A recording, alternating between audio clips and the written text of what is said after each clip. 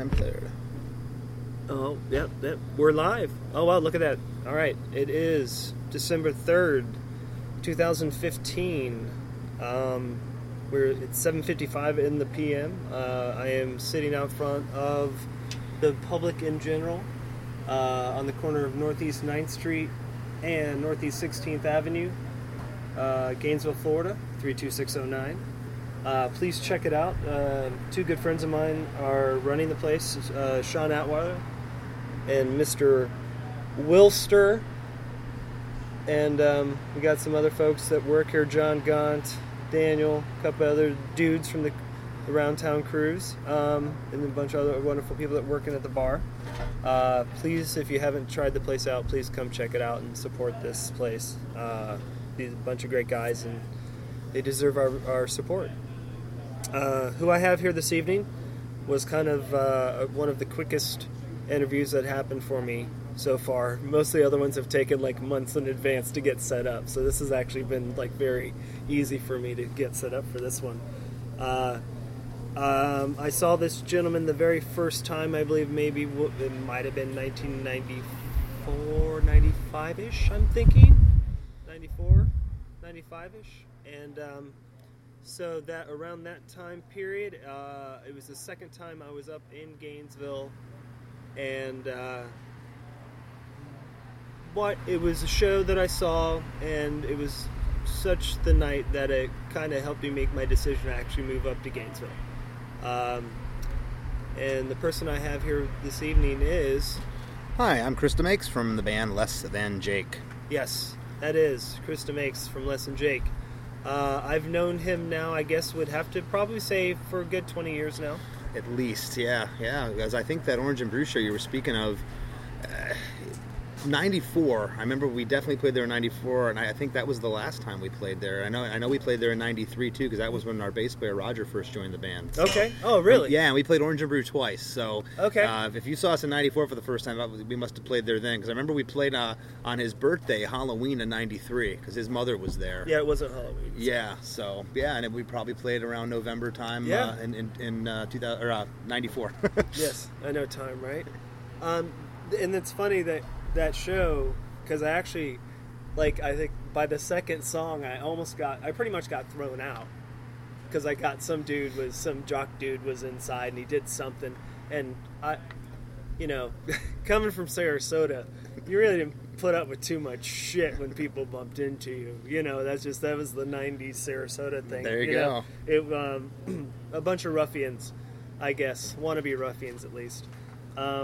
So I got kicked out of the show, of course, and then we ended up doing something for the rest of the night. And then I remember the second time I met you guys was at the Hardback with, I think, Hot Water Music. Very well may have been. Made that. And then I remember the very first time we actually truly hung out was the time that it was Hot Water Music and Less Than Jake in DeLand when Jesse was playing in the band. Mm-hmm. And you had that show, it was at a weird hall. Yeah. And it was all these super, super young DeLand kids around. It was a pretty good turnout for a show. Jessica knew a lot of people there. She had grown up there. Yeah. So I think they were most of her friends that came out to see the bands, because, we're going to age ourselves here, but date ourselves, I should say. This is pre-internet, and we didn't really have fan bases yet, so I think it was most of her friends were at that show. That's hilarious, because I remember that show because it was it was a fun night. It's one of the things that I kind of miss about going on tour, I guess. It's been a long time for me. Last time I was on tour was 2000 with Army of Punch. So wow. Yeah, so it's been a while. Doesn't seem like it's been that long. And I miss it. I do miss those. I do miss those type of certain situations where you get into and you have those nice moments with people, and you get to know people. And any hoots, how did Les and Jake get together? Well, I grew up just south of you in Port Charlotte. Okay. So right on the Gulf Coast of Florida, about 30 miles south of Sarasota, and our drummer Vinny and I went to high school together. And we used to we had a band in high school. We played, and we actually used to go up and play shows in Sarasota. I don't know if you remember a band called Hard Knocks. Yes. Yeah, we know Brad, so we used to play with Brad Pomeroy. And that's crazy. So I kind of it was what year was that? That's like that was 90. Yeah, it was 89, 90. Did you remember I don't know if you ever remember the band Clegg. Yeah, I don't never play with those guys. Don't know them, but I remember the name. And then there was Last to Go, Max from Last to Go, and I believe Wallard played with Last to Go. Yes, he did. Yeah, well, I saw Last to Go open for 7 Seconds at Janice Landing, and this is all around that time. So that's crazy. It was around '89, late '80s. I got introduced to hardcore and to punk rock, and that was through our drummer Vinny, and he was a couple of years older than me.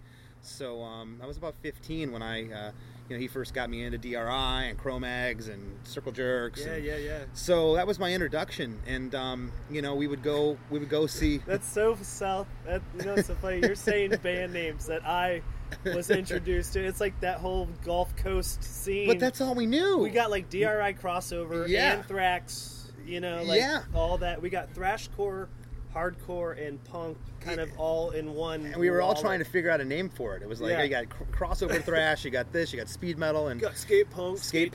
And then I saw No Fraud a couple times up at the No Fraud house, Dan Destructo's house with the skate ramp, and so I was really just like enamored by this whole scene, and which there really wasn't much of a scene, especially in Port Charlotte. To us, Sarasota had a scene, which there wasn't really a scene in Sarasota. There was like 12 people in that town. Yeah, there was 12 people that were super cool who kicked all the posers' asses. So there's like 50 posers and 12 really cool punk kids. We had to go up to. I was one of the posers. We had to go up to Sarasota to Daddy Cool's record store. That was the only place to... Hello, welcome to Daddy Cool. Exactly. Well, it was the only place we could buy records. There wasn't anything in Port Charlotte. And if you can't get your White Power records anywhere, I can get them for you. I can get you a screwdriver. Yeah. Whatever you need. I'm from England, so I'm not racist. Yeah, exactly. So I'll just sell whatever. I got Desmond Decker right next to Screwdriver. Yeah. And it was totally normal to him. It was. But, and I would start going up to Tampa, which was a 2-hour trek from Port Charlotte to see shows, and this lasted the last couple years of high school, and lo and behold, I by the miracle probably caught the same shit that we caught. We probably went to the same shows, probably. Yeah, I mean, the likelihood. Cause we were definitely in the same room at times. As I talked to Wallard about this, Chris Wallard, like talking about shows, like you were at the Peg Boy show with Social Distortion. Yeah, you were at this show, that show, and we go back and talk about it. I used to go to the Slam Fest. If you remember those? Yep. Oh yeah. But I moved to University of Florida in '91. I got into school here, and our drummer Vinny stayed back in Port Charlotte. He was in community college because, remember, again, he was older than I was. So I came up here, and I was floored. I mean, here I could walk out of my apartment, walk down 3-4 blocks, and I was in a downtown area where there was record stores. There was the Hardback Cafe. There was punk rock bands. I mean, I saw all my idols before they made it onto MTV or Rolling Stone. I mean, I saw Jawbox, I saw Green Day, I saw Helmet. Remember that Jawbox show? Yeah, Jawbox. There was like no one there. Yeah. There was seriously like 15 people in the building. I saw Sam I Am. I saw a lot of great bands that I thought would have been huge. Sam I Am, to me they were huge because I was, in college. But bands that they I were loved, huge. They were huge to us. I mean, they were huge to us. I mean, when I knew every one of their lyrics. Like when I remember when they played with Hot Water the first time at the Covered Dish. Mm-hmm. I was just like, holy shit, guys, you guys are. I mean, they were all like, holy shit. Mm-hmm. Like it was like same thing with Peg Boy, right? And like it's like every lustful music feeling that you had for these bands that you got to live here in Gainesville. Absolutely, and a little aside to that, fast forward many years, it was probably 4 years ago or so, we had Sam I Am do some Northeast dates with us. We had asked them. Oh, wow. So we did like 4 or 5 shows, and I remember those guys just being like, why'd you want to bring us out on this? And you're watching us from the side stage every night, and we're like, dude, you don't understand. Like, you guys were the band. Yeah, like, you're one of the main reasons why and they were very, I don't know if the word is, humbled by it, I guess. They were very appreciative.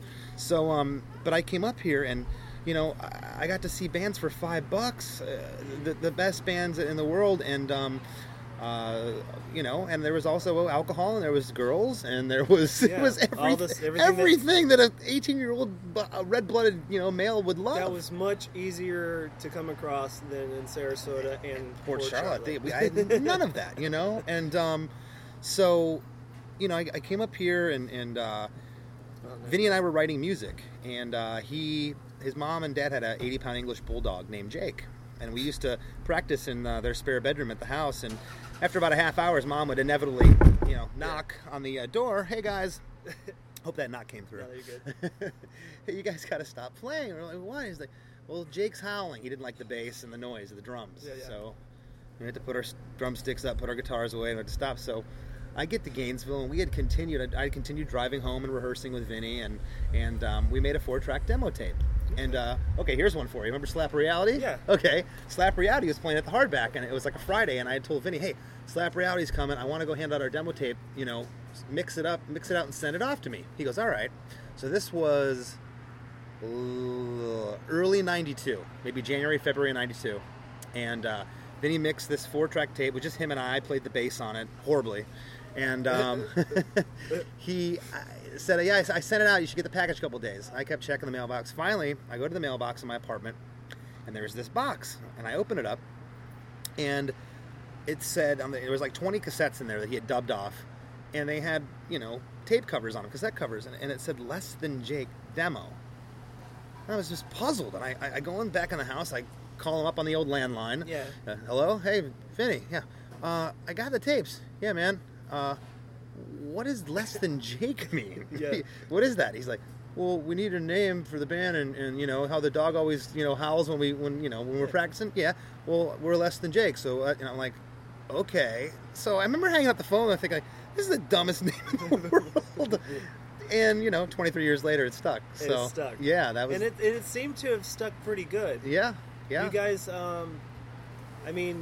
I can say, as someone who especially like worked at a lot of the clubs over the years, you guys, I can say, were on the road quite a bit over the past 20 years. You guys have, what were you guys averaging show-wise years? God, I'd probably think about 200 shows a year on average. If you averaged all the, maybe some years were 120, 130, and other years were 260. If you averaged them up, maybe 200 a year. But that's where we built our career. We never got on the radio or when there was MTV, right. And we never hit the superstar status. But we were a damn big cult band, if that's the word you want to call it. Because I've watched some of the YouTube videos. I watch everybody's Sure. I'll go on there and I'll find your guys' stuff, Hot Water, especially if you guys are over in Europe or something. Watching it at the festival, oh my God, they're playing to 20,000 people. Dude, when I see those shows, I'm blown away for you. Mm-hmm. I could only imagine what it could be for someone who's from Port Charlotte, yeah. And to have been like, man, just to play in a small bar would be fucking awesome. Yeah. And then now you doing that must have been a Well, I think too, I hit the lottery in the sense that I met guys that were very driven. The guys in my band are smart dudes. The guys in Hot Water are smart. In fact, most guys in bands, most people, and women, but most people, humans in bands, they're not stupid people. Especially the ones that can keep them together. It's tough. It's like a marriage out there on the road. It's really hard. It's hard. You've been out there. You're lonely. You're missing your family, but it's what you signed up for. So leave your complaints at the door, and we always have. And we go out and we work extremely hard. But that's the one thing over the years is that we made our livelihood on the road, and we always worked incredibly hard out there, and there wasn't any room for. We always kept each other in check. There was no room for ego. Yeah. There was no one better than the next guy. It was always split evenly everything, and that's another reason I think we're still together. I think that's kind of a good point to make, and for people to, if you are thinking about coming to Gainesville to start a band, that's one thing to think about. Is if you're really interested, and you're a driven person, be patient and wait for the people that are driven as well. Because if you you can find those people, you just don't jump into it the first band and be like, oh, this is it, this is all I'm going to do. play as much as you possibly Sure. can. Play until you find the right people, because it doesn't always happen right away for the first, like the first people you join with could work for 4 or 5 years, and then everybody, whoop, Yeah, and especially early on, it was kind of difficult. I had quit college my third year for this band. Oh, wow. And What were you on track? I don't really know. I honestly thought I was going to go into radio. I was a telecommunications major. Oh, okay. And I was working for 89.9, the classical and jazz station at UF, and I was setting up microphones for their orchestras and stuff. And I had read for an on-air spot, but I didn't get it, and I was really discouraged and kind of pissed off about it at the time. But I was young. I was like 19 when I did that, and but I kind of thought that was my lot in life. I was going to maybe go into radio. So technically you did. Technically I did, in a lot of ways. You did in more ways than you thought. Yeah. But I also was telecommunications and journalism major because you only had to take like 2 math courses in 4 years. Because I was terrible in math, but I was great in English.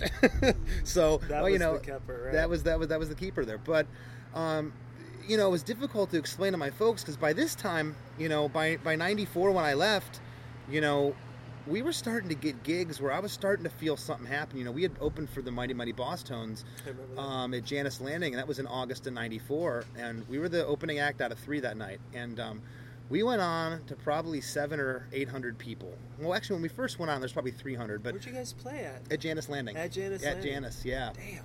It was August of 94, and, I remember I had quit school that fall, that October, and I remember looking out at the crowd, and then afterwards we sold out of every shirt that we had, and I remember people wanted to take pictures with us, and I was just like, there's something happening here. Yeah. There's something. Why can't we bring this to every town that we go to? Right. It's not. This can't just be happening in Tampa, and we were seeing it happen in Daytona and Orlando and of course Gainesville. So, but by that time, we weren't making money. We were barely paying our rent, but I had already quote unquote made it.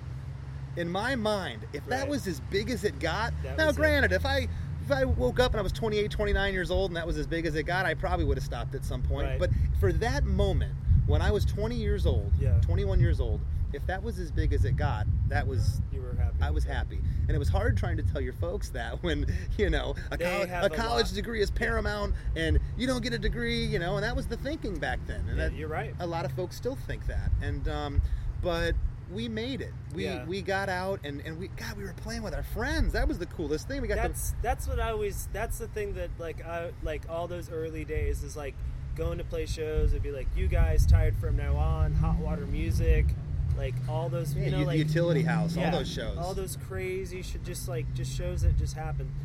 That's another thing. What that's a question. That's a question because I did a Utility House show, like a podcast 2 weeks ago.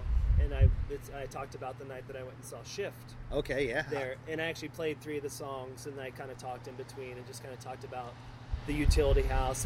Because it's gone now, and I pretty much explained what's there now. That crazy big glass building that's like this technical building. Yeah. And I explained what it was like, an old huge craftsman style house, and this killer huge wooden floor living room, which was perfect for shows. And it was like. And what was maybe one of your top shows that one of your what was one of your favorite bands that you saw at the Utility House? What's a show that you saw that you were like, holy shit, I can't believe I got to see them here? I want to say I saw Floor there. Oh, okay. Yeah, and I just remember you couldn't fit another person in the I think it was Floor. Dude, that was the night that there was the kitchen was packed with people. There were people packed out through the back and the front. I remember that night. Couldn't fit another person in, and I was thinking to myself, they had the windows open, there were people on the porch. And I was like, this is a nightclub, a bar without a fucking license, this is like here we are, and I mean, nothing but quarts. Yeah, everywhere. And back then everybody drank quarts. Quarts and a haze of weed smoke and cigarette smoke and God knows what else. But it was crazy because there were nights when the cops would come there, but it was few and far between. Many shows went on. It was a different time, man. We lived in a different time. I mean, everything is so you got the police scanners and you got the Mr. Smart No Lights. Oh, geez. Ticket. You got, the computers in the police cars and the earpieces and everything is just so much quicker now. 20 years ago it was a little different. And I'm glad that we lived those times. It was just, and again, you never saw anything like that in Port Charlotte. You never could. No, you couldn't. Because the cops would have shut it down way early. Absolutely. Like, okay, that's talk about shutting stuff down. Like the last night of the hardback. Oh God! Like whenever all the windows are getting kicked out, cops in riot gear. Those cops still didn't do anything, and Dan Archie was shooting flames out of his mouth on top of the. It was like where people were carrying out. Like I remember, like Matt and them were like pushing out the beer cooler and the jukebox at the same time. Yeah, and I hate to say it, and I don't say this to be political, and I'm not going to go on about it, but I mean that was 1999 when that happened with the hardback. I mean, the 9/11 changed everything. I mean that really with there's no more getting away with anything. That kind of anarchy, that kind of debauchery. It's you couldn't have fireworks like we did out in front of the hardback, like we did on the 4th of July, shooting bottle rockets from the Hippodrome and doing all that stuff. Wouldn't happen. They would shoot us. They would shoot. They'd tear gas you. They'd tase you. I mean, there's a whole laundry list of shit. A litany of things they could do. Club your kneecaps out with their billy club. I mean, release the dogs. But it was a different time, and I was talking to. I actually went to the hardback today. I went and saw Alan Bushnell. Oh yeah, actually, I'm going to interview him. Oh, great, Hopefully great! This weekend. I had seen online we're Facebook buddies, and I saw he was having someone from the City Ordinance Commission or something come down to inspect. So he's so I knew he was down there. So I popped in and what's up, Chris? We started BSing and I thanked him. I never thanked Alan all these years. I haven't seen Alan in a long time, and I said, hey, I want you to know that your club was a huge part of my growing up, and it made me. And I shook his hand, and he gave me a heartfelt thank you. I don't think he does realize the effect that he had on a lot of people.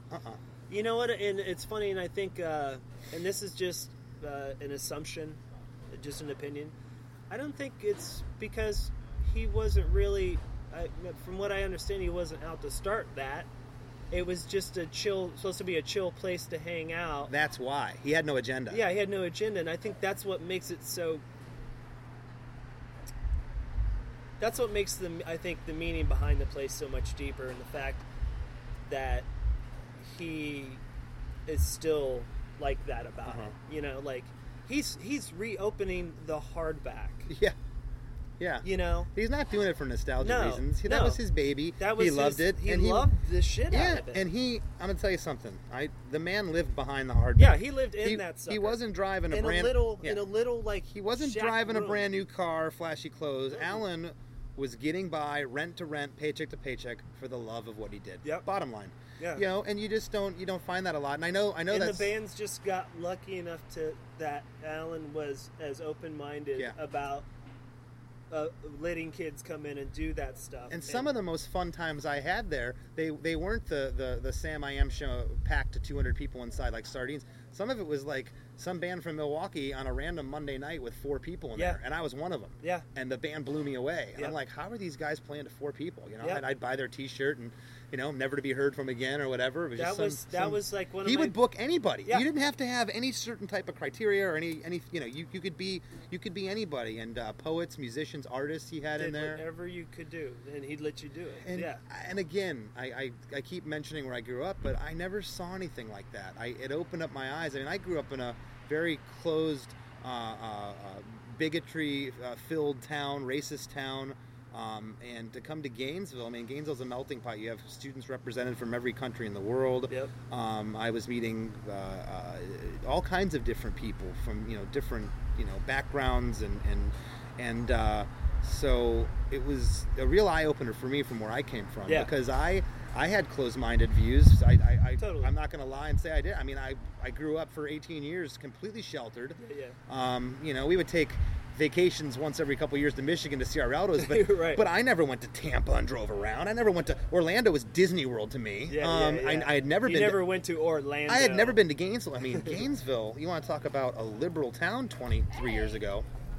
It was a very very liberal, just so different than most of Florida, and refreshing and cool, And I met so many great people here along the way, and it was a great place to launch a band. It was a great place. I can't imagine the 5 guys and our personalities in my band starting this thing in California or New York City or Chicago. It had to happen in Gainesville. What made you?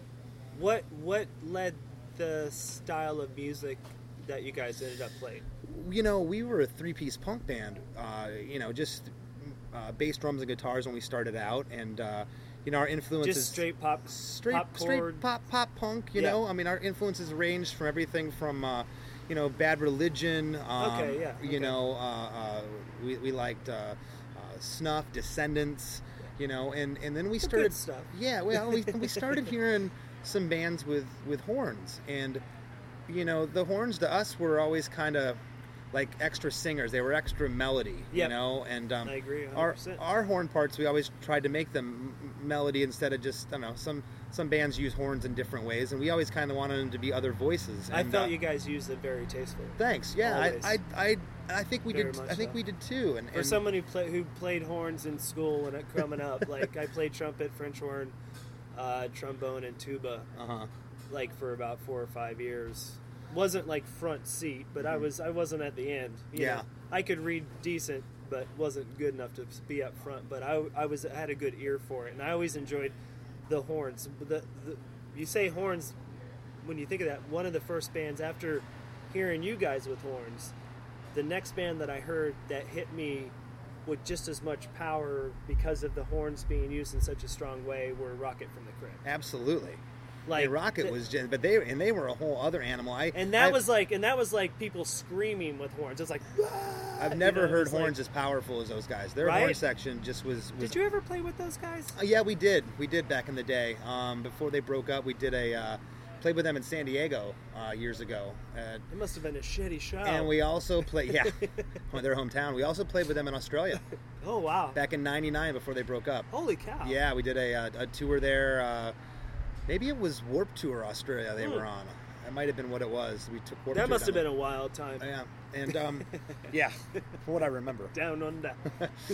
But Fishbone, Mighty Mighty Boss Tones. There was all these bands with horns, and we liked it, and we kind of felt at the time that it would set us apart a little bit, because it did. There was a lot of punk rock bands in Florida, but the ska punk thing, we're talking 92, 93. Wasn't nothing like that. You look back, and we were, at least for Florida, we were one of the, I hate to use this word, but one of the pioneers of it. There wasn't many bands doing it. I think you would probably have to. You would get in a lot of agreements on that. I think you guys definitely had you were in the forefront of that, because I didn't. Yeah, we were. I went to a lot of shows in St. Pete and Tampa from like '86 to '90. And there was nothing like that. Remember Gobstopper? Yes. I actually saw Social... Names keep popping up, man. I actually saw Social D, Prison Bound, at Janice Landings. Oh, awesome. And there was a big... the Nazis didn't get along with Mike Ness too well. Oh, God, the skinheads were insane. They started Sig Heiling, and Mike Ness stopped, and he's like, you guys are a bunch of pussies. He's like, you've never been to jail. He's like, you'd all be bitches or something like that. And of course, they all started doing it more and tried that wolf pack thing, where they're all walking to the stage, and all of a sudden, like these 4 or 5 like the hugest bouncy dudes you've ever, like a wall of 4 men just covered the stage, and then all the skinheads were like, "No, that's cool." Yeah. These guys had guns on stage. They're like, "Yeah, come on up, guys," And that night, they actually, all the skinheads, as they were leaving, all of them dumped all their Social Distortion tapes on the ground, and all of them drove over the tapes as they left. Like hundreds of dollars of Social Distortion's tapes, because he called them pussies. Yeah. For which they were. Yeah. And that's another thing that I had actually interviewed Pat Hughes here, and we were talking about boneheads back in the day in Florida, and that a lot of kids nowadays don't know how kind of tough it was for a lot of punk kids back in the day. Oh God! When it came to those skinhead dudes, because they were vicious. Mm-hmm. You had no choice. I mean, if you were close to any size of any punk or like skinhead dude, and you were wearing something he liked, mm-hmm. you were most likely he was gonna end up leaving with it. So So just be glad Gainesville's kind of a town you never probably have to worry about that. So yeah, that was a nice thing of Gainesville. It really wasn't. It wasn't super mellow here, yeah. man. That's what was such a hard transition for me growing up in Sarasota, because there was a lot of fighting all the time down there. You know, and then coming here and being like, that's why I got kicked out of that show. You know, right. like especially down Sarasota, St. Pete, Tampa. A lot of the surfers, they were really just jocks with surfboards, but they were going to punk shows. Yeah, and those guys would get drunk, and what would they do? They'd want to fight. You know, so that's I remember the No Fraud shows at the warehouses. Sure, out like off of Jacaranda. Yeah, you know where I'm talking about, like out in the middle of nowhere. Those Played warehouses. there. Yep. Played there. Yep. That place was. I saw my friend Noodle got his. That was the first punk show we went to, and he got his nose broke, and he was stoked. That was like the best thing that ever happened to him.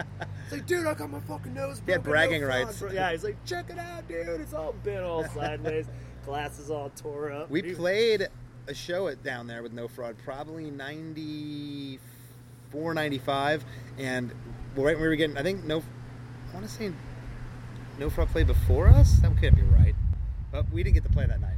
The cops came, shut it down before we got to play. So we were bummed. And they're even doing stuff nowadays. That's kind of funny. Yeah, which is awesome. I still talk to Walter. He's a good friend. This guy's. Did you ever check out Belching Penguins back in the day? You know what? Eric Blackman and all those kids? I know of BP. I had their tape, but I never got to see them play. Actually, Vinny, in a band with Eric Blackman. Okay.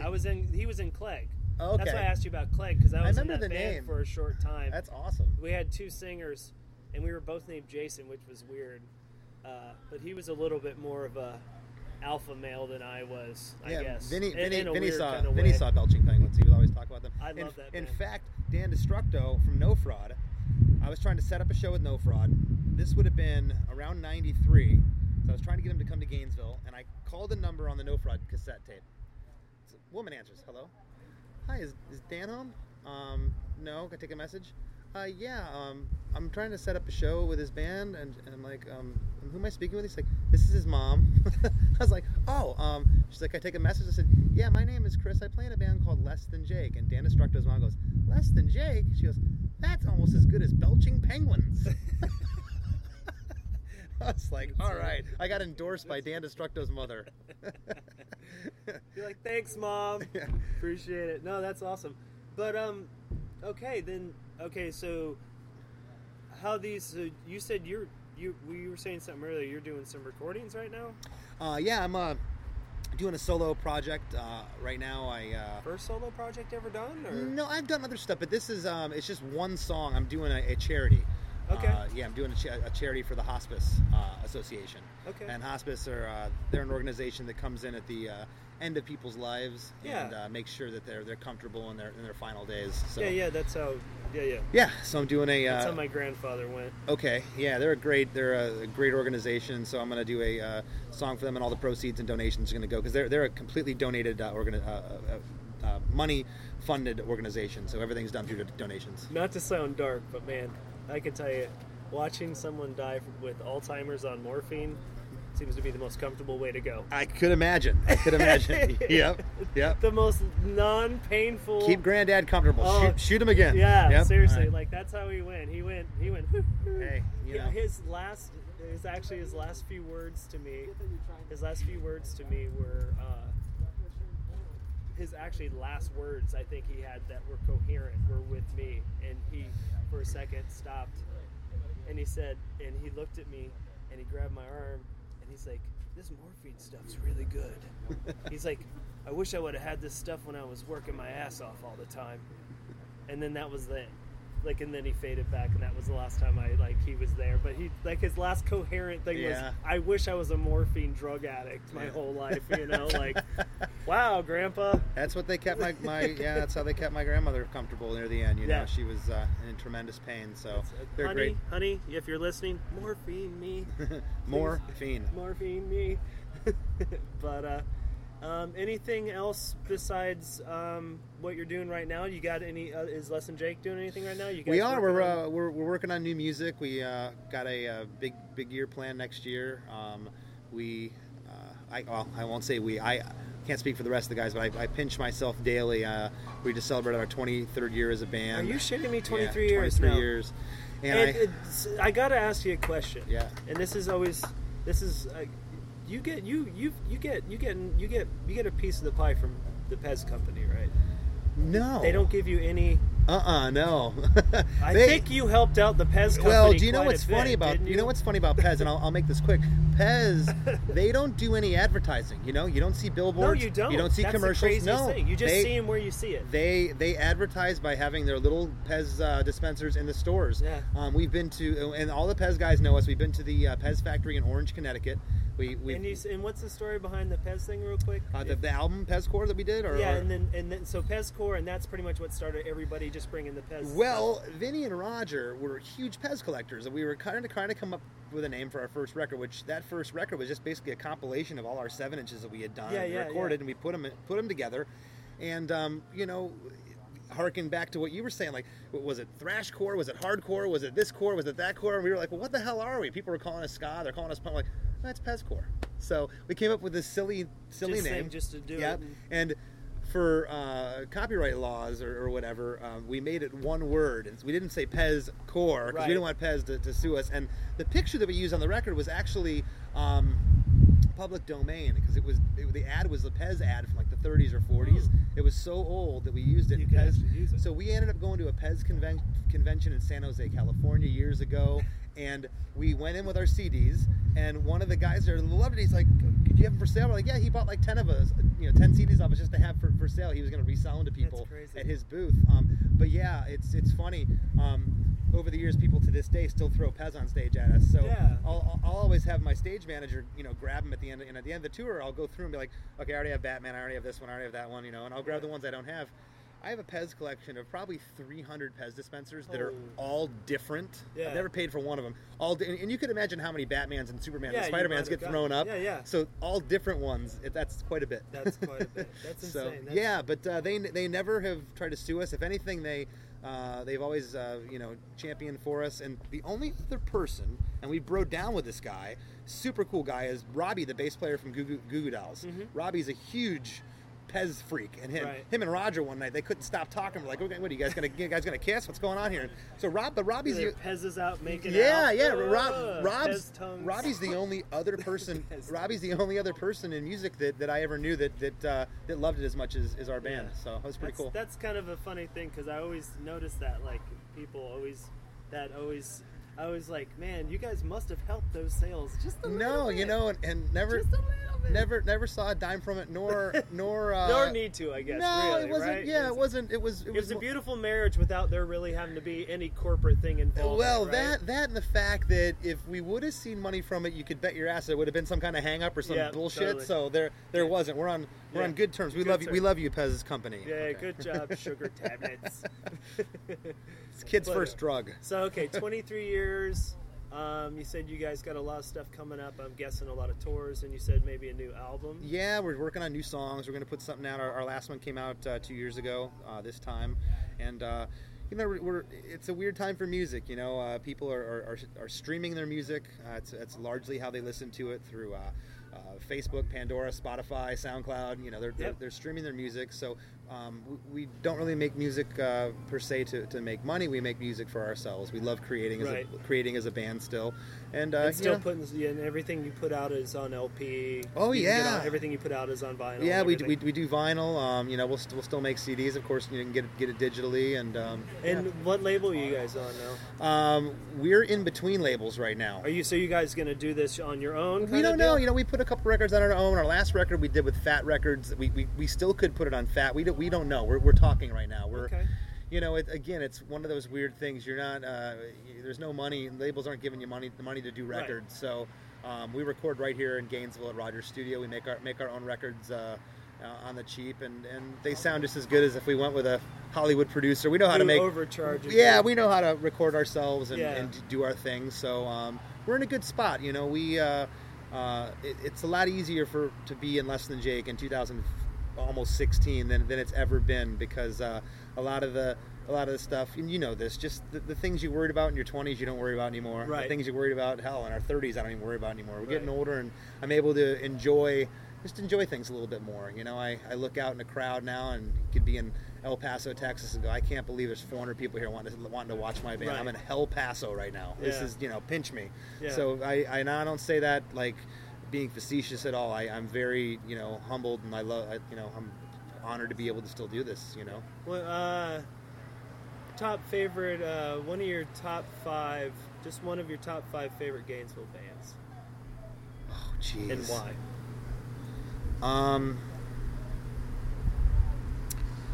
Well, I'm gonna go way back and say Spoke. Ha! You know, I use them on one of my things on Pat Hughes' interview because I said nothing says Gainesville to me more than antihistamine. Like, for some reason, that song, it's something that it kind of makes me feel like Gainesville. June 26th. That album. June 26th, my parents' anniversary, 1991, was my first day at college. That was a Thursday. I was starting school the next Monday for summer B classes. And I went to it was called Club Demo on 13th Street up here. It was a Sharky's Fish House for a long time. Remember that? Yeah. Past, if you're going on 13th Street North, on your left side there's Krispy Kreme. It's like past that there's a car wash. Yeah. It's right in front of that car wash. It was a punk rock club. Yeah. Rock club. No shit. It was called Club Demolition, Club Demo for short. And I saw Spoke there to 3 people. It was me and a friend from high school. She told me, hey, there's a club. You want to go see this band play? And I sat there. And that was the first show I ever saw in Gainesville. They were the first band. And they started playing, and I was jaw on the floor going, right? This is the greatest band I've ever heard. I've never heard in my life. Yeah. and I never got to sign. I'm so pissed because I like, and if anybody's listening out there, if anybody has any old video of Spoke playing at the Hardback, anywhere in Gainesville, please let me know any other information or history that anybody out there has about Gainesville. You can send to me at my email at jkogar@gmail.com. You can email me questions, everything else there. Please, I'd like as much history as possible. I was at their last show in, I believe it was August in '93. I was at their last show at the Hardback, which is now the pool room. Is that the Palomino? The Palomino. Yeah, that used to be an annex of the Hardback. They would do shows there. Because they stopped doing that like right when I moved here. Yeah. Is right when they stopped. They just moved it all to the front. Yeah, I saw Spoke's last show there, and they were. Damn. I had been trying. I Chuck Horn and Scott and John. I'm Facebook friends with all of them. Chuck and Scott, I bully them at least once or twice a year. And if you're listening, you jerks. Actually, they're not the jerks. Resh is the holdout. Resh. But yeah, seriously. But Chuck and Scott, like, we do it. It's just John. And you know what? Shouldn't they play a fest? They should. Shouldn't they play the 15th year fest? Here's the issue. Tony? Here's the issue. And John is, and maybe it's I don't know what the word. We're not asking them to sign a record contract. Maybe it's the wrong word. He's too punk rock for his own good. But John has a certain pride of a moment in time, and you can't recreate that. And I respect that. Yeah. At the same time, damn it, I want to see your band. Seriously, because I listen to that. I'd be first in the front row. I'd be screaming like a little girl. I got the whole album on YouTube, and I listen to it every week. Yep. I listen to the whole album once a week. That band meant, which I need to get on. That LP, band meant so much to me. They changed my life, and I know those guys. When I saw Scott not too long ago. Yeah. And he came out to see us in San Francisco, and I'm trying to tell him this after the show. Trying to have a moment with him, and he's like slugging me in the arm. Like, come on, dude. Yeah. Let it be, let it go. I'm like, no, dude. I'm trying to have a heart to heart. You dickhead. Yeah, you get it. Yeah. Like this. You guys meant a lot to me. Yeah. And I mean that with all my heart. They really changed my life. I'm sad I missed them. I'm really sad I didn't get a chance to. I mean, I'm lucky. They were better than they thought. They were way better. They didn't think they were. They just thought they were another rough around the edges band. But they had melody. They had songs. Okay. They were great. This is the first time I heard Antihistamine. I swear to you, and I wasn't drunk. We had just gotten to the bar. All right, this will even tell you. It wasn't. No, I swear to Buddha. I swear to Buddha. Was not drunk yet. Hair on the back of my neck. Hair on the back of my neck stood up right as the beginning of Antihistamine started. Yeah. As soon as it started, it just electrified. I felt what they were doing. You could feel it in the music. Every time I listen to that song, I get the same this visceral feeling. Do you know where it's like, that bank on University? It's kind of across from Leonardo's. Yeah. It's by the smoke shop there, that bank. Across the street from there was Y&T Records. Okay. And Y&T was a shop out of Miami that moved. By where Caribbean Spice would be? Yes, Okay. right there. Okay. I saw them debut Antihistamine there. Dude, I don't forget that band, man. Holy shit. I saw Resh say, this is a brand new song he wrote. This one's called Antihistamine. And I knew why, because Resh had the worst allergies in the world. That's what he wrote the song about. Yeah. He had awful That's allergies. It's all about him taking Benadryl to try to fucking feel better. That's all that song was about. Yeah, and it was such a heavy song, you know. I saw Spoke powerful and just driving. I saw Spoke open for Jawbox and Helmet at the Hardback.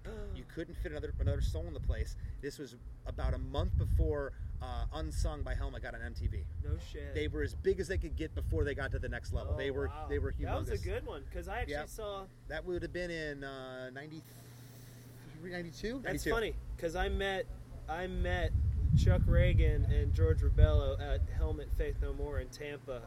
Oh, wow. That same time period. Yeah. Right when that album came out. Yeah. Is where I met those guys in the pit. Because I was working with a friend of mine at this restaurant in Sarasota. That's awesome. And that's where I met Kevin Scott, George Rebello, and Chuck Reagan. That's so in crazy. In the pit at fucking Helmet and Faith No More. That's which crazy. Is a good blowback there. But yeah, man, Spoke. That'd be my top band. That's a good one. Yeah, just because not only were they great, but just for nostalgic reasons. But obviously, there's a nod to a lot of other bands that came out of here. Of course, Against Me, Hot Water Music. Yeah. Who? So who? What bands? What? But so there's a great history here, and all the people that and musicians I ever met here. They've always when we were younger, there might have been some sibling jealousy, rivalries, or this and that when we were early on. Yeah. But over the years, all that faded, and everyone has a deep appreciation for other musicians here and a lot of respect. Are you kidding me? A lot of respect. Crazy. You know what still blows me away is that there's still musicians 20 years later that are still putting out music that was just as good as and energetic as they did when you were you guys, Hot Water, Wallard with him and the Ship Thieves, all this stuff that everybody's doing, you guys are still doing it, man. And it's, to me, I bow down to you and your effort, your thank you. That's cool. Your effort and your sacrifice, because I know, being such close friends with Hot Water Music, I know what they've had to sacrifice over the years. Yeah. And I know when you're not in that echelon to where you're making a crap ton of money, but enough to survive and live, you're sacrificing a lot for that. Yeah. And I don't think a lot of people out there realize that bands like you and Hot Water Music, you guys have had to sacrifice. And it's not about the money, You've had to, you just have to sacrifice life stuff. For the love of the art and the music and all the gazillionaires out there, they still go through divorces. They're still 210 months out of the year, and they can't keep their personal lives together. And they have all the money to supposedly make it easier. It's not. When you're absent from things, and again. Hey, leave your complaints at the door. This is what we signed up for. But we've all missed weddings, funerals. We've missed graduations. We've missed things in life that you can't get back. But again, this is all I ever dreamed about. Since I was young, I wanted to play music, and I've got to do that. And it's I don't say this again, sounding all lovey-dovey hippie shit, but it's not even so much about the music or my career anymore. It's about the people and the places and the people along the way. I've met every place we go to. I have friends. Yep. People that genuinely care about me, and they will remember you forever. And that's really nice. To be able to pull into Cleveland, Ohio, and know that your phone's going to ring, and know that John and his wife are going to be there that night. And they want to hang out. They want to say hello. You want to have dinner. You guys need a place to stay. And that's touching on the human emotion. That's what music does. That's why I still do it, and that's why ultimately why we're still making music, because like you said, those sacrifices that breaks up a lot of bands. No, you guys definitely, like I said, have done the time and done what you needed to do. And I'm gonna start closing it up. this isn't going to be the only time I'm going to interview you. We can do it again. Is going on forever. So. Well, I saw again on the I've plugged Facebook 3 times. Instead of Pez, they should give me money. God damn it! But I'd seen you doing this podcast thing. I was like, wow, I hadn't talked to you in a while, and I'll give it back to you. I always liked you. I always thought you were a very very cool person, and you did it for the right reasons. I met you through Hot Water Music, and music is my savior. Yeah. And I was like, you know what? I'm going to reach out and see if I can be on his podcast. And I really appreciate that because, you were going to be someone that I was going to ask. That's awesome. I had a chance because, you guys, like I said, early years, we saw the beginning of this transformation of a lot of different bands. Yeah. And we were lucky enough to see it.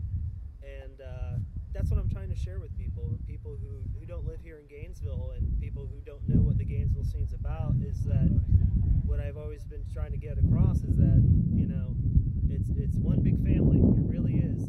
We could spend years apart, but as soon as we see each other, it's like there wasn't a moment missed whatsoever. Yeah, it's like today with Alan Bushnell. Hadn't seen Alan in so long. When we gave each other a Chris, boom, picked up right back where we were at. Like you today, it's like I just saw you, but I haven't seen you in a while. Yeah, it's really... and I heard you had some things that you besides music are working on.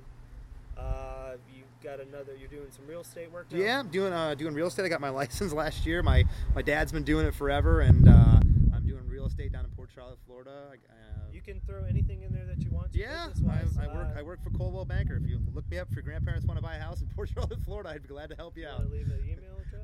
Yeah, you can, Chris Demakes, that's Demakes, Chris Demakes at Gmail. You can send me an email. Hate mail, whatever.